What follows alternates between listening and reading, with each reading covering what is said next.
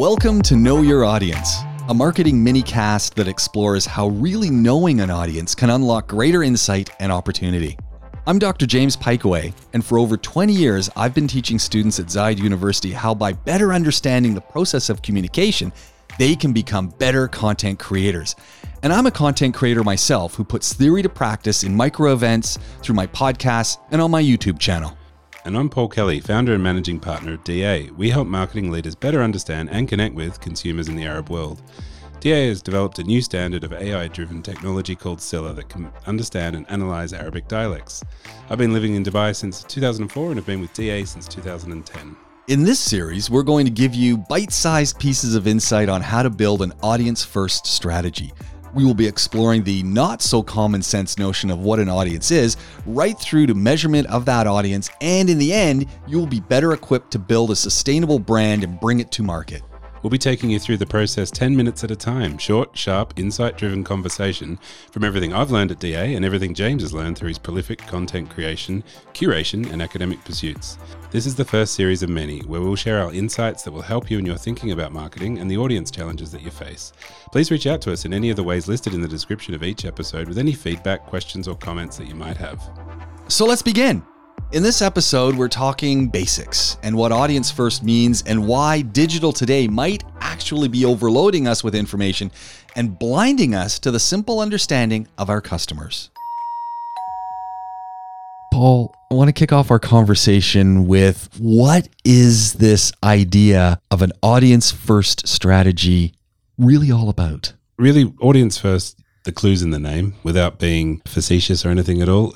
It is about looking at what an audience is, what they mean, and how we can better reach those from any kind of perspective. This could be a brand, a product, could be a piece of content, it could be the music that I create, it could be anything.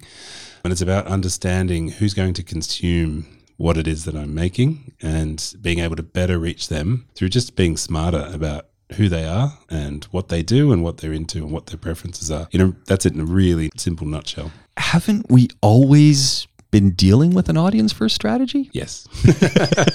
Probably for the longest time. And I think a lot of marketers particularly have lost the way with a significant amount of data that comes through, for example, from various digital sources. I think the advent of digital has democratized the way content is distributed to an extent that I don't think could have been even imagined in the previous 5 years. So you're sort of looking at these 5-year windows. You know, Facebook's been around since the mid-2000s, for example, but look at its product offering now compared to then. So that democratization of content that's been brought about by digital has been, I think, great because it allows us to reach much bigger audiences than previously ever imagined. But it also streams data back to us about what the audience is liking and what they're into. And then also the platforms themselves tend to sort of tell us, you know, particularly from a marketing perspective, if I'm talking about sort of product marketing or brand marketing, where they sort of talk about people's attention and how the product needs to, you know, brand name needs to appear in the first 5 seconds or 3 seconds or 2 seconds, that type of thing. And all of this data comes at us. And I think what's happened in the last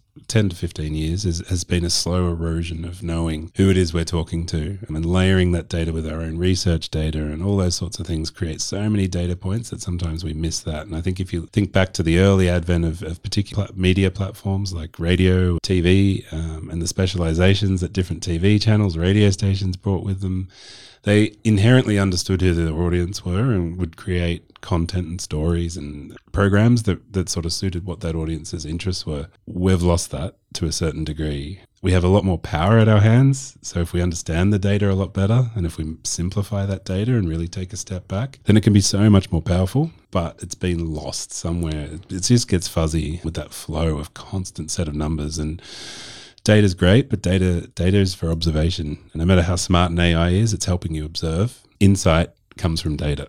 And that's the important thing that's missing. That's the human layer that's often missing from data. And when we follow it too blindly, we get too far down rabbit holes where performance of how an ad performs, which is obviously really important, but how that ad's made to begin with needs a lot more thought about who's going to consume it, which will then improve effectiveness and all those sorts of things, rather than just blindly following, oh, I need to put my logo in the first 1.5 seconds of a video. So yeah, to circle right back to that question, we do know, have always done it, but I think it's sort of been obfuscated over the last while by this just torrent and stream of data.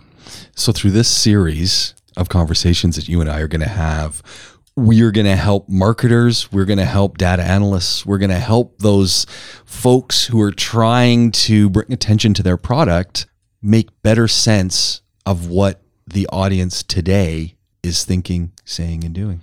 Yeah. What we really want people to do is take a step back, look at their data in a different way. Think about those core principles of marketing which haven't changed. I'm not here to say that the 4 Ps, which is the famous, price, product, place, promotion. The 4 Ps of marketing has been around since 1967, since McCarthy's basic marketing. That hasn't changed. That's still the core driver of marketing success. But it's what happens within those 4 Ps that really has changed, and it's how we then get better placement or better promotion, or how we can refine our products better to reach those audiences. And I'm sort of not here to say, I think, and certainly our conversations are around this, that there's no fundamental that changes with this. It's just more the thinking that has to go into that's altering. So hopefully the tools will come through that you need to better be able to respond to these changes. There we go. So what is this series all about? Taking the 4 Ps, price, product, placement, and promotion,